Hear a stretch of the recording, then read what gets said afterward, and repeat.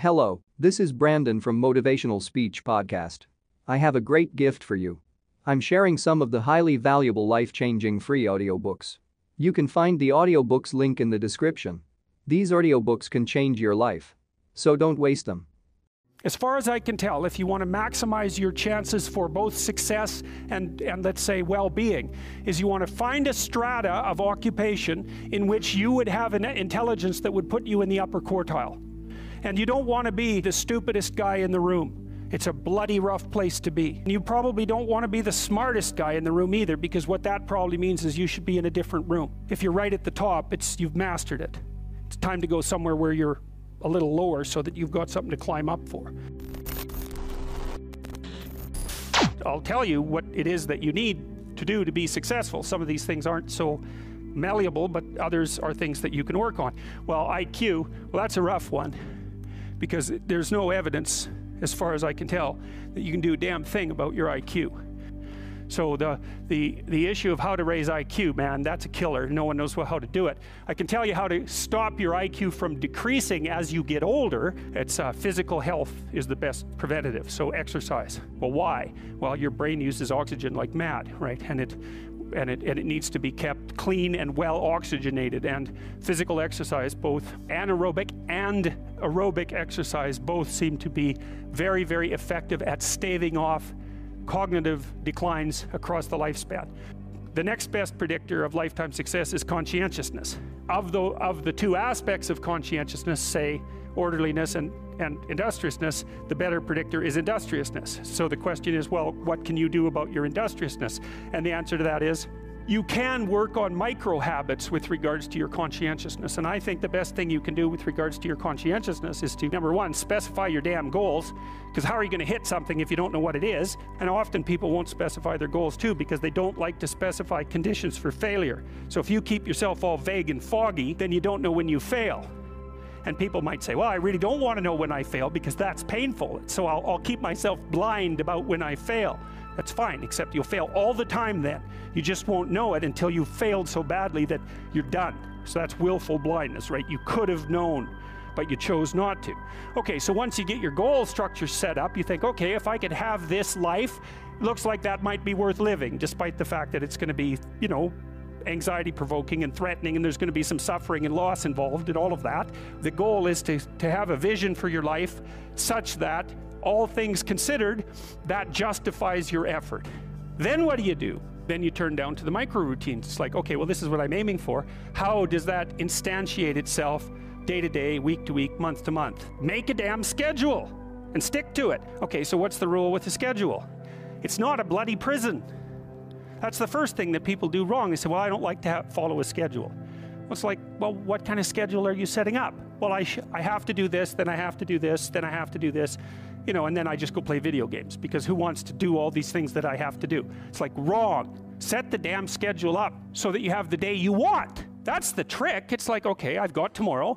If I was going to set it up so it was the best possible day I could have, practically speaking, what would it look like? Well, then you schedule that, and obviously there's a bit of responsibility that's going to go along with that, because if you have any sense, one of the things that you're going to insist upon is that at the end of the day, you're not in worse shape than you were at the beginning of the day, right? Because that's a stupid day. If you have a bunch of those in a row, you just dig yourself a hole and then you bury yourself in it. So maybe 20% of your day has to be responsibility and obligation, or maybe it's more than that, depending on how far behind you are. But even that, you can ask yourself, okay, well, I've got these responsibilities. I have to schedule the damn things in. What's the right ratio of responsibility to reward? And you can ask yourself that, just like you'd negotiate with someone who is working for you. It's like, okay, so I want you to work tomorrow. And you might say, okay, well, what are you going to do for me that makes it likely that I'll work for you? Well, you could ask yourself that, you know. So maybe you do an hour of responsibility and then you play a video game for 15 minutes. I don't know, whatever turns your crank, man. But, you know, you have to negotiate with yourself and not tyrannize yourself like you're negotiating with someone that you care for, that you would like to be productive and have a good life. You know, and you're useless and horrible, so you'll probably only hit it with about 70% accuracy, but that beats the hell out of 0.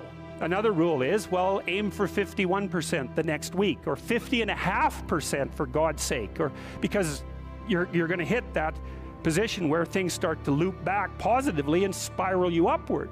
You have to understand that you're not your own servant, so to speak. You're someone that you have to negotiate with, and you're someone that you want to present the opportunity of having a good life to. And that's hard for people because they don't like themselves very much. So, you know, they're always like cracking the whip and then procrastinating, and cracking the whip and then procrastinating. And it's like, God, it's so boring and such a pathetic way of spending your time. And you know what that's like because you probably waste like 6 hours a day. And I think we did an economic calculation about that a while back, right? Your time's probably worth $50 an hour. I mean, you're not getting paid that now, but you're young. And so this is investment time. And what you do now is going to multiply its effects in the future. So let's say it's $50 an hour, which is perfectly reasonable. So if you waste 6 hours a day, and you are, then you're wasting about $2,000 a week, or about $100,000 a year. So like, go ahead, but that's what it's costing you every hour. But the funny thing about not assuming that is if you assume your time isn't worthwhile, what happens is you don't just sit around sort of randomly in a state of responsibilityless bliss. What you do is you suffer existentially. Here's something else you can think about when you're negotiating in your life. You want to negotiate so that you don't walk away miserable and resentful, because that makes you hostile and then you'll work to hurt them. So you might say, well, the minimal precondition for a successful negotiation is that you don't walk away resentful and angry. And so that's also how you know when you have something to say to someone. Because the rule has to be, if you're going to walk away resentful and angry, you've got something to say. Doesn't mean you're right. But it's kind of a low bar, you know. Like if I wanted to live with you for 30 years, maybe we should say, how about we walk away from our mutual negotiations thrilled? Well, why not? You know, you got to aim for something. You could aim for that. You want to negotiate with your boss for a new salary. You might think, okay, I've got this damn job. How much would I have to be paid so I'd be so bloody excited to go to work I could hardly stand it? Well, you could at least know what that number is. And then you could go there and say, well, look, you know, you like to have me around. I've been doing some thinking. I think if you paid me this amount of money, I'd be so thrilled to go to work that you could hardly even keep me away from here. And your boss might think, wow, I'd actually really like to have someone around who'd be so thrilled to work that I can't get rid of them. It's like, maybe well, I can't give you all of that. I'll give you 75%. Maybe we can renegotiate it in a year. It's like, hey, good deal.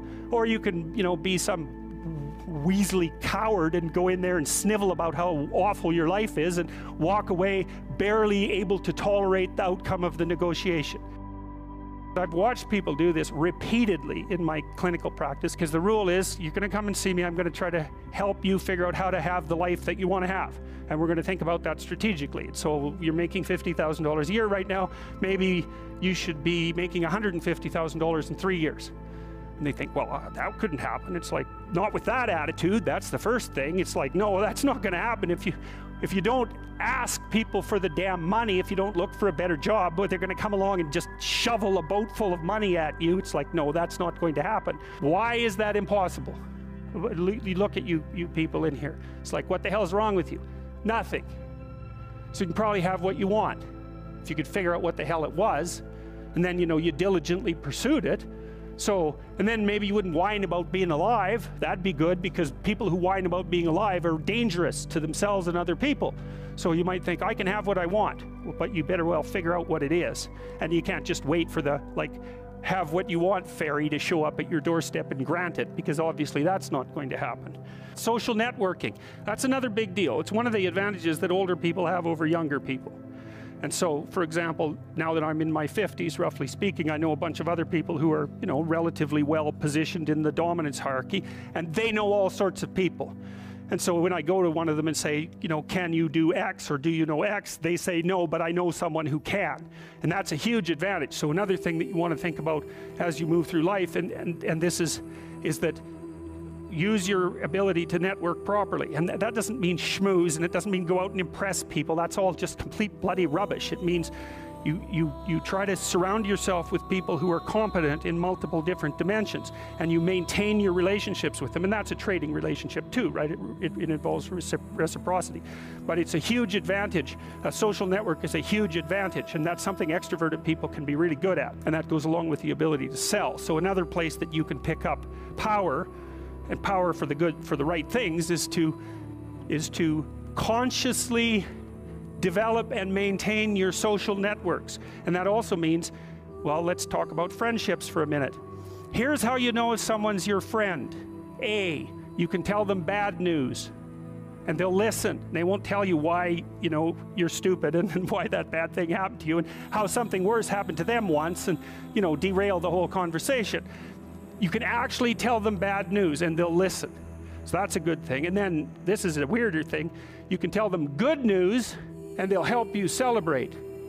And that's a really good way of deciding who you should have around you, because you come out and you sort of tell someone half-heartedly that something good happened to you and they give you a whack and then talk about, the great thing that happened to them 3 years ago, or worse, the great thing that happened to someone that they knew 3 years ago. It's like, go away from that person. They're not helpful to you. It's very necessary for people at some point in their life to dedicate themselves to a single game of some sort, which is kind of what you're doing in university.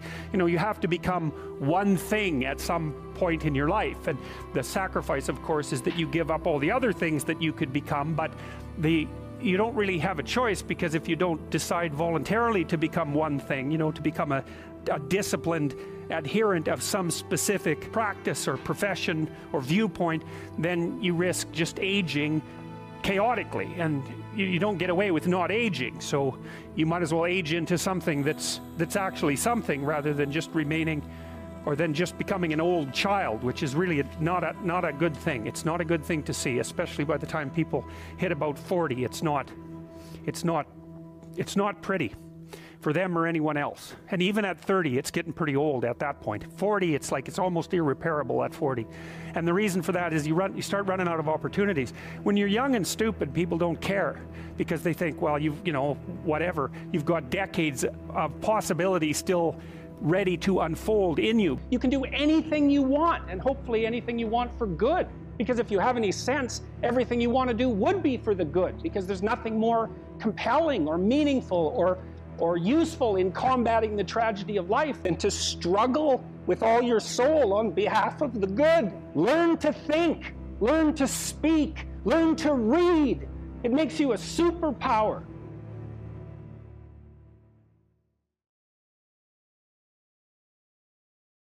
Hello, this is Brandon from Motivational Speech Podcast. I have a great gift for you. I'm sharing some of the highly valuable life-changing free audiobooks. You can find the audiobooks link in the description. These audiobooks can change your life. So don't waste them.